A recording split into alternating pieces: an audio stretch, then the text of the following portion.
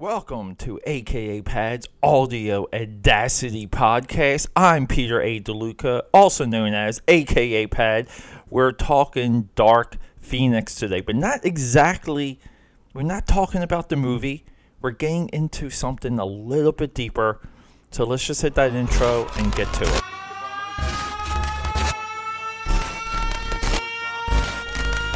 Good morning, everyone. TGIF and happy Friday. Thank you for joining me. And a big special announcement today. Are you ready for it? The sleeper has awoken, because during this gestation period of the podcast, and just the way I've pre-recorded so much that I haven't even released it yet.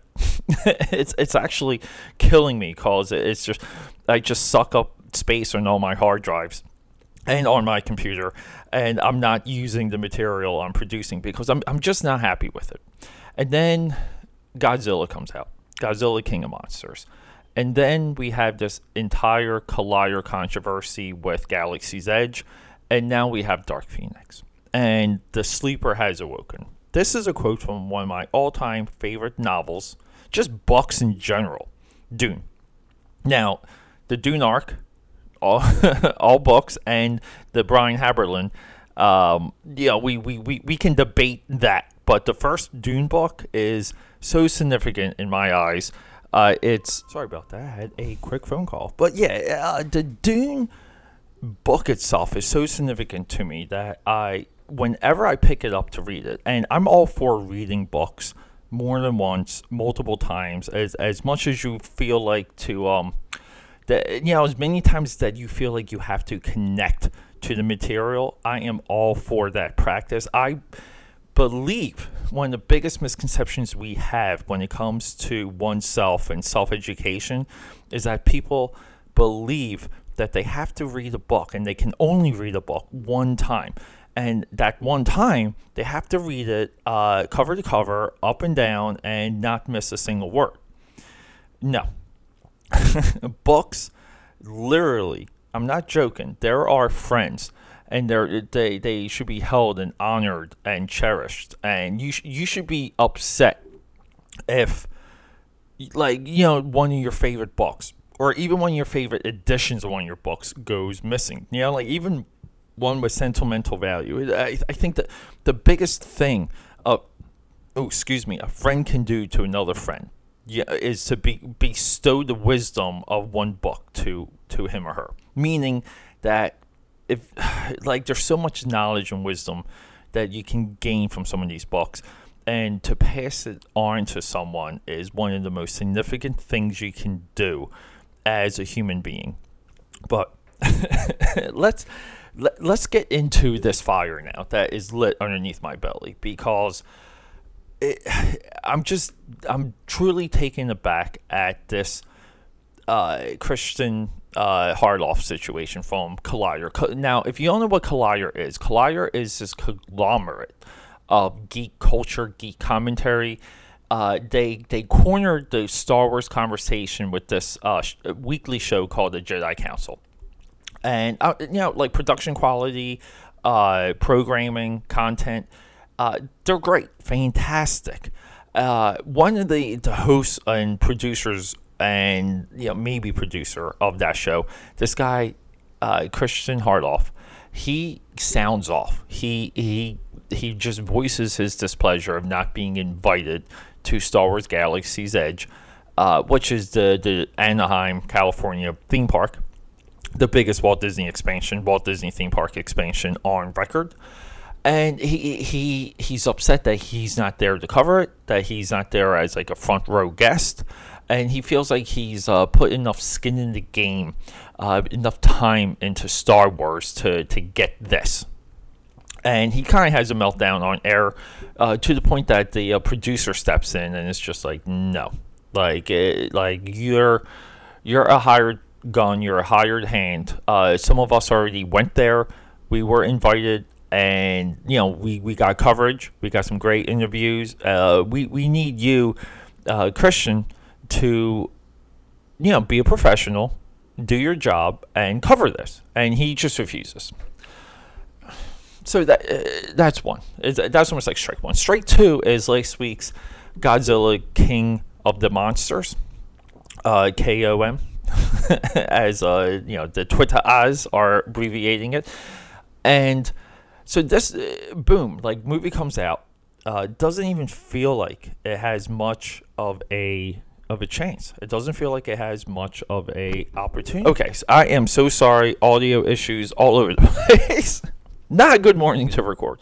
But Godzilla King of Monsters comes out, and it's immediately raked through the coals, and it's attacked for these platitude ideas.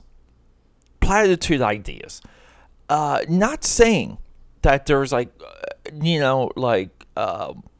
evidence behind these or a feeling behind these. But I will say this.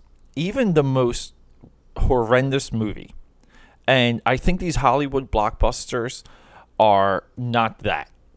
I'm talking Transformers, Fast and Furious, Mission Impossible. They're not that. Meaning that you have to analyze them and you have to watch them more than once. And knee-jerk reactions are meaningless because these movies are meant to be large and diverse and hit a very, very, very, very large audience. And they have big plot threads, multiple subplots, and they have a long arc. And by long arc, I mean you have a time investment in so many of these movies now, because running 2 hours plus is just standard now. People want 2 hours 19, 2 hours and 20. It's just standard.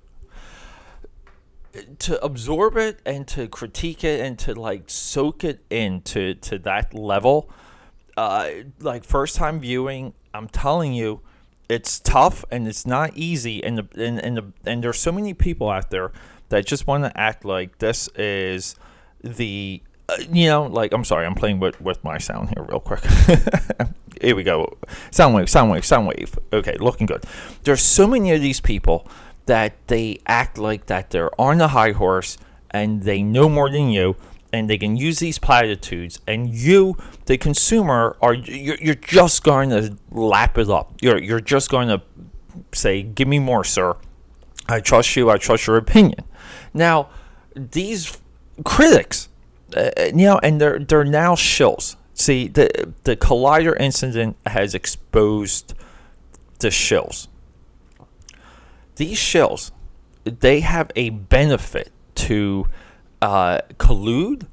They work within a little bit of a whisper network, but they have a benefit to unify their voice and to have a singularity when it comes to that, because they know most likely that when they trash something, they're going to get more views. They're going to get more traction. The next suggested video is going to be the next reviewer trashing it, and you know what? You, as an audience member, you get a little bit of a dopamine drip when things are trashed, and it's the reality television constant drama, like producer programmer effect, and it's now affecting our very it's affecting our very perception, like the way how we look at film, the way how we balance it being, how much of it is art and how much of it is commerce. And they don't care. They don't approach it from that angle. They just all want to have the same opinion, and they want early viewings, they want early showings, and they want to be a part of the group that sees these things early. Now, I don't understand the need to see films early. If your opinion matters, if you have a true deep down voice in your opinion, and it's coming from a place of analysis, and it's coming from a place of knowing the time that the movie exists in, and what else that movie's rolling around in, culturally. It's, if you come with that angle, you're doing the benefit. You're doing the film review. You're doing the analysis. Your opinion by itself will be superior just off of the existence of those barriers or those that criteria. Now we're getting into the Dark Phoenix. Who's it? Simon Kinberg? Allen Ginsberg? Let's see. Simon Kinberg. Writer, director, first time director. Hell of a movie to be a first time director on. Yeah, usually the Hollywood method would be, like we're going to give you a couple low hanging fruities, or you're going to have to go off on your own and finance your own movie, and just to kind of show us you know what's happening. Now, this guy's been a producer. He's been a writer for a long time. He's been on sets. He knows the deal. Sure, like he, okay. Like you've been in the game long enough. You've been around long enough. Rock and roll, and we like your script, and let's rock and roll. So he's depicting the Dark Phoenix saga, which is easily the top 3 superhero stories, probably the best superhero team story ever. Overall, like, it stretched. It's stretched, I want to say, like 5 years within X-Men continuity to go from Phoenix to Dark Phoenix. Everyone's obsessed with Dark Phoenix, and this is when Jean Grey gets held by this like supernatural cosmic force that just manipulates her, and her psyche cracks and fractures. And the Dark Phoenix saga itself, it's space opera, it's psychological, it's love, it's war, it's loss. Like every single one of the X-Men just have like big, magnificent moments, like like posterized type moments. And it's just a saga that just it came together at the right time, and it's just stacked. But everyone's obsessed with the Dark Phoenix part. They're not very much into the Phoenix part, the awakening of Jean Grey. Now, Kinberg has done this before. He has introduced the Phoenix idea in X-Men: The Last Stand, a movie I wholeheartedly back in so many ways. It's probably the best movie to come out of the writer's strike. And hey, look, I like Brett Ratner. He came in late on that movie, and he got it done. He got it done on time. I still love the advertising campaign for X-Men 3.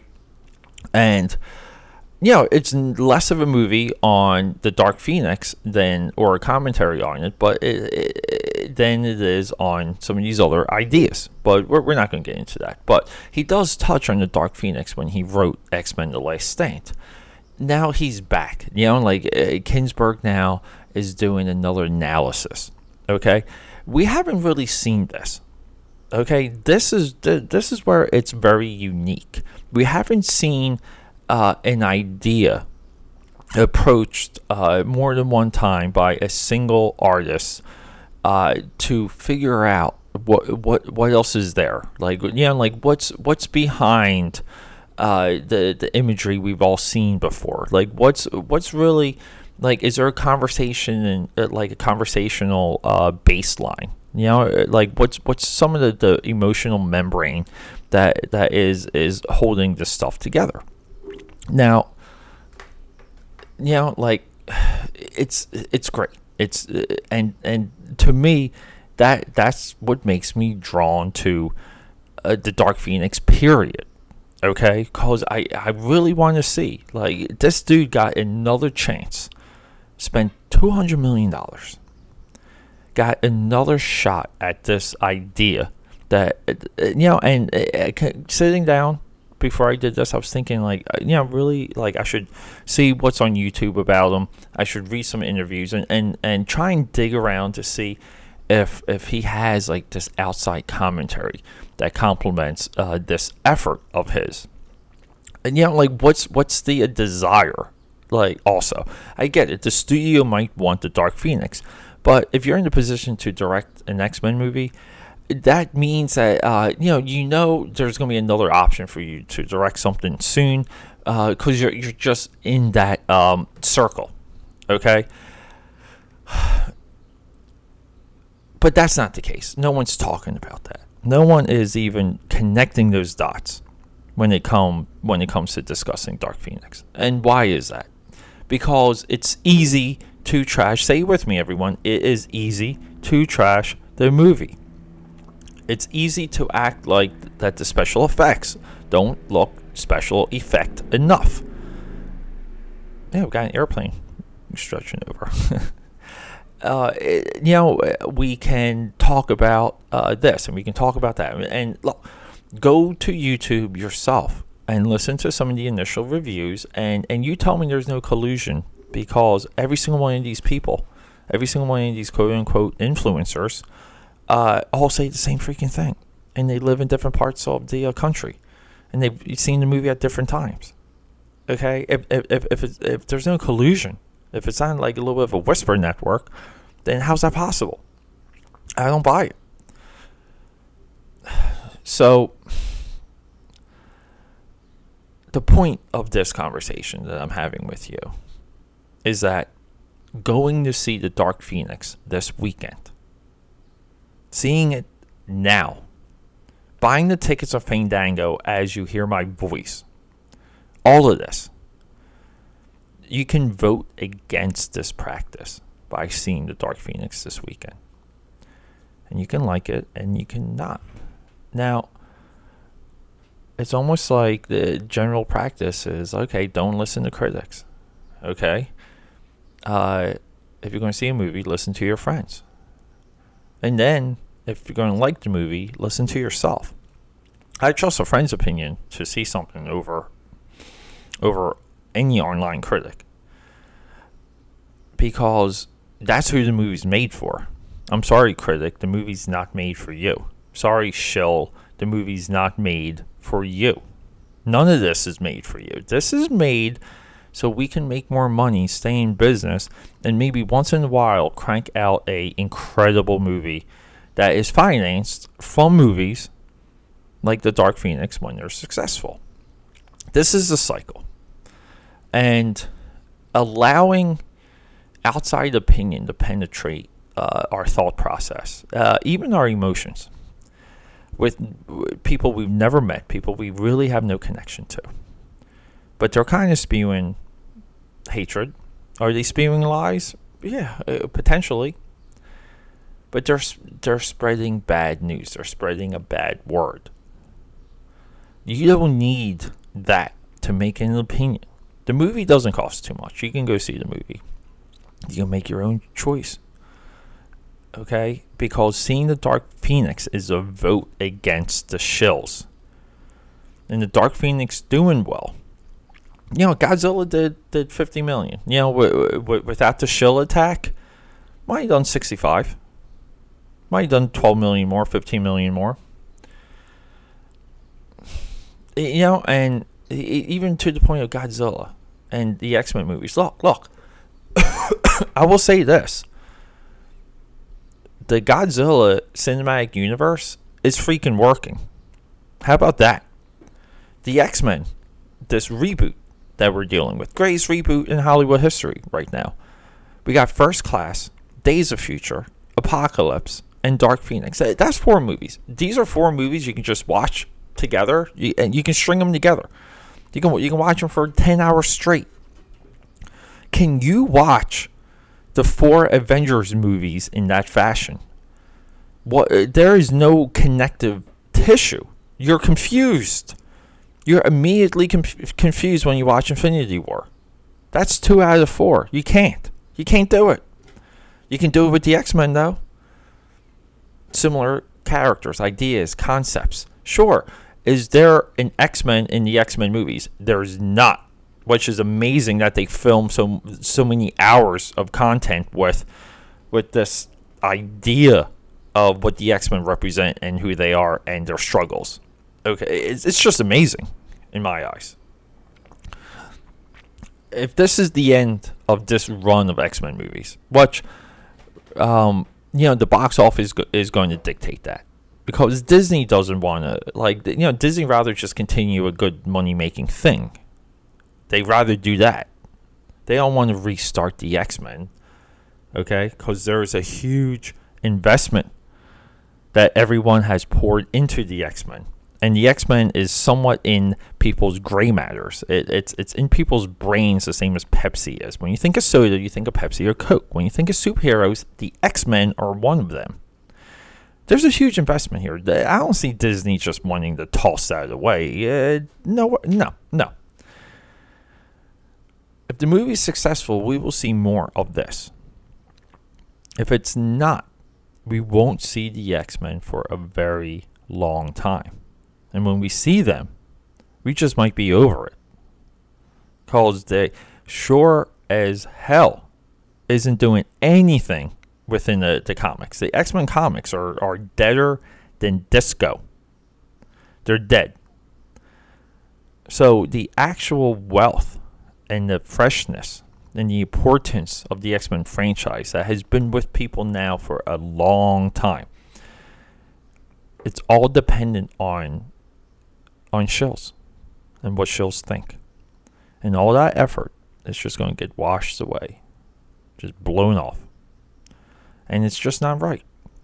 I'm going to go see X-Men Dark Phoenix this weekend, and I'm voting with my dollar. I'm voting against the shills, and I'm going to form my own opinion. And I have social media to voice it. And I can like it, and I cannot. But guess what, though? I'm making my own choice. That's it. Everyone.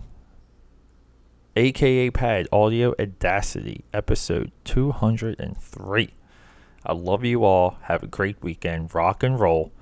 Let's do this. And do me a favor. I get it. We're talking X-Men. But go out there and create something new for me.